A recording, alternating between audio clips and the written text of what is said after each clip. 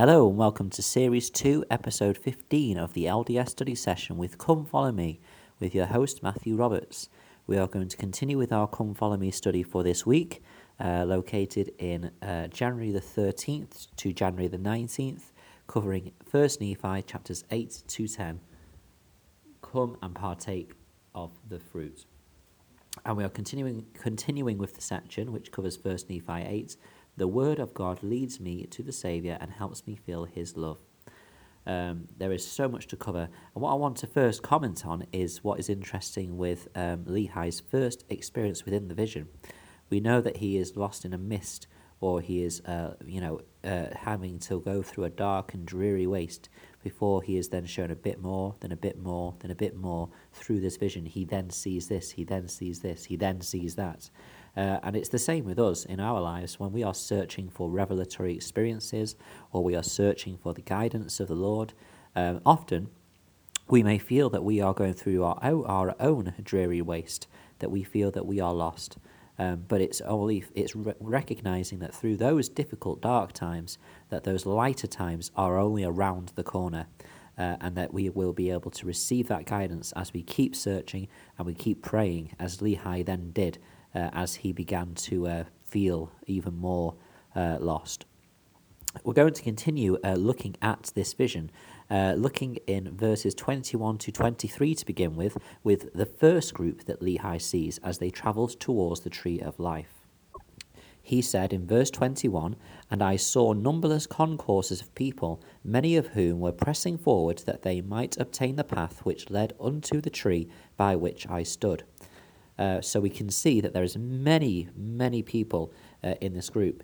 But as they move forward, in verse 23 it says, "And it came to pass that there arose a mist of darkness, yea, even an exceedingly great mist of darkness, insomuch that they who had commenced in the path did lose their way, that they wandered off and were lost." And this is a very difficult situation, that the first group is actually a huge, numberless host of people that barely gets to start on the path, but then they are lost because of these mists. And these mists we might equivalate today to things that distract us, or temptations of the world, or things to distract us from our main goal, which is to reach the love of God. However, what I would like to point out at this point is that there always seems to be a counter-strategy, and this was spoken of in a podcast called Don't Miss This, and I really wouldn't miss it if I were you. I would listen to it because it gives a lot of great ideas. And one of the points they made was that there is a counter-strategy in each of these circumstances. So for the mist of darkness, there is the iron rod to help people make their way through it. For the river, which represents the depths of hell, there is the path, which is there to be followed if we wish to not go into that river. For the great and spacious building, which we will come on to later on in this episode, we have the tree of life, which brings its own true joy and happiness, rather than the fleeting pleasure and seeming happiness from things of the world. So there is always something there which I like, which demonstrates the mercy that God has for us, that he always prepares a way. The people pointing, for example, and mocking in the great and spacious building, this is combated against by a prophet standing at the tree, inviting and wishing and encouraging others to come unto the tree and partake of that great fruit. In the second, then we turn and we see a second group of people in verses 24 to 28. And this is the one that I personally find the most fascinating. It says in verse 24 and 25, "And it came to pass that I beheld others pressing forward, and they came forth and caught hold of the end of the rod, and they did press forward through the mist of darkness, clinging to the rod of iron, even until they did come forth and partake of the fruit of the tree. And after they had partaken of the fruit of the tree, they did cast their eyes about as if they were ashamed." Now what is interesting with this is a couple of things. Firstly, it's been well documented, and Elder Bednar spoke about this in a conference talk a number of years ago, about the difference between the clinging and what we'll see later with the group that stayed at the tree. These people, you can imagine, through the mist, they're just clinging on, just about clinging on to that rod. And whilst they do reach the end, it is their attitude when they reach the tree that is interesting as well. They come forward and they just eat the fruit, and then they look around and then they drop the fruit and they are ashamed and they move away. And this is, of course, because of what we read about in verse 26. But before we read that, I want to share this quote. It is by Glenn L. Pace, and he said this, quote, "The great and spacious building stands in opposition to the tree of life, which represents the love of God and the blessings of the atonement of Jesus Christ. Let me make it completely clear that the people in the building have absolutely nothing to offer except instant, short-term gratification, inescapably connected to long-term sorrow and suffering. The commandments you observe were not given by a dispassionate God to prevent you from having fun, but by a loving Father in heaven who wants you to be happy while you are living on this earth as well as in the hereafter." Close quote.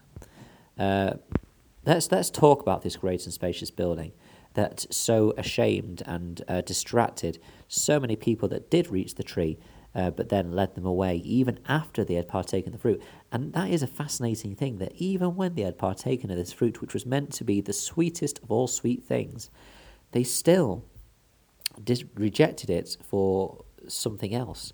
And that is an interesting concept. But of course, we do see it. We see many people that do experience this love of the Lord. We see many who experience his tender mercies and partake of that love which is represented in the ordinances and covenants of the gospel. And then they turn away despite tasting that sweetness. And it is even more sorrowful.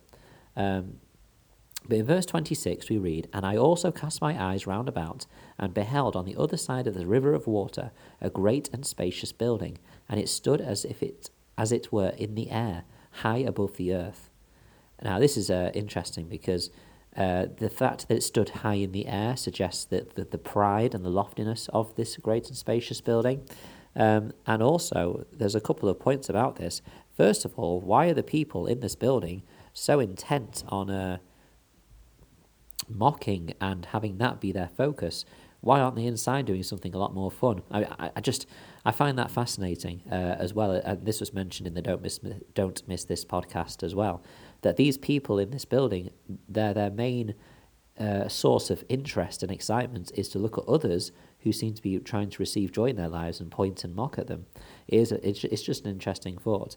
In a talk called Do I Believe in April 2016, Bonnie L. Oscarson said this, quote, "I am often asked what is the greatest challenge our youth face today. I answer that I believe it is the ever-present influence of the great and spacious building in their lives. If the Book of Mormon was written specifically for our day, then surely we cannot miss the relevance for all of us of the messages in Lehi's vision of the tree of life and the effect of those pointing their fingers and taunting from the great and spacious building. What is most heartrending to me is the description of those who have already fought their way through the mist of darkness on the straight and narrow path, have clung to the rod of iron, have reached their goal, and have begun tasting of the pure and delicious fruit of the tree of life. Then the scripture says that those finely dressed people in the great and spacious building were in the attitude of mocking and pointing their fingers towards those who had come at and were partaking of the fruit. And after they had tasted of the fruits, they were ashamed because of those that were scoffing at them, and they fell away into forbidden paths and were lost." These verses describe those of us who already have the gospel of Jesus Christ in our lives. Whether we were born into it or had to fight our way through mists of darkness to find it, we have tasted of this fruit which is most precious and most desirable, and has the potential to bring us eternal life, the greatest of all gifts of God. Close quote. So yes, this message is really for all of us. And we need to consider where in this dream we are placed. It's interesting to note as well that not many people who set out to go to this great and spacious building even reach it. We read that in verses 31 and to 33. It says in 32, "And it came to pass that many were drowned in the depths of the fountain, and many were lost from his view, wandering in strange roads." And then in verse 33, "And great was the multitude that did enter into that strange building. And after they did enter into that building, they did point their finger of scorn at me, and those that were partaking of the fruit also, but we heeded them not." Because those people that did reach the tree, who were able to stay at the tree, there is I think a couple of key differences. And we read them in verse 30. It says, But to be short in writing, behold, he saw other multitudes pressing forward, and they came and caught hold of the end of the rod of iron, and they did press their way forward continually, holding fast to the rod of iron, until they came forth and fell down and partook of the fruit of the tree. There's a couple of things here which I think make all the difference. First of all, that they were continually holding fast. They weren't just clinging just about onto this rod. They were giving everything to just continually press forward, holding on to this lifeline, which they did. But then also, and something which I hadn't noticed until this study of this this section, it says, and fell down and partook of the fruit of the tree. Now, the other group did not fall down. Why are they falling down? It's that sense of gratitude, that worship, that joy. And it's then that we recognize that the tree of life is a symbol not just of the love of God, but of the Saviour. You can almost imagine the people falling down at his feet, just as they do at the foot of the tree. And then you recognize, well, actually, the tree is like the Saviour, and the word of God is from the Saviour. So the rod of iron is like the tree. Is like the Saviour. And then you realize that the path, is his gospel, it's his way. The path is also the Saviour. And suddenly, once again, in the Book of Mormon, we see it is another testament of Jesus Christ. All these things might be, yes, this is the word of God, the rod of iron, this tree is the love of, the fruit of the tree is the love of God, the path is the gospel, the way, the river, and so on and so on. But everything that leads them to the tree, and the tree itself, is the Saviour. Which is a wonderful image to have. One final point I wanted to make as well is that it's interesting that Lehi doesn't leave the tree to go and guide people. I think it's our natural instinct to go and get the people, go out to them and bring them to the tree. And Lehi could have done this, but he doesn't mention this. He seems to invite people from the tree, almost as a beacon to say, this is where you need to go, come this way. So that he can reach more people than just individuals that he could guide along the way. Just an interesting thought, which I'd love to hear your thoughts on, or indeed anything else about that, or anything about the dream, or anything else that you've been studying. Please share it at Matt S. Roberts 90 on Twitter, or email ldsstudysession@gmail.com. There is so much more in this dream that I've not had a chance to cover, but if I was to cover every individual part that I possibly could, it would take well over the week that we have to study it. So please, I'd love to hear more from yourselves, and I'll share any thoughts you have on a future episode of this podcast this week. Thank you for your time, and until we meet again.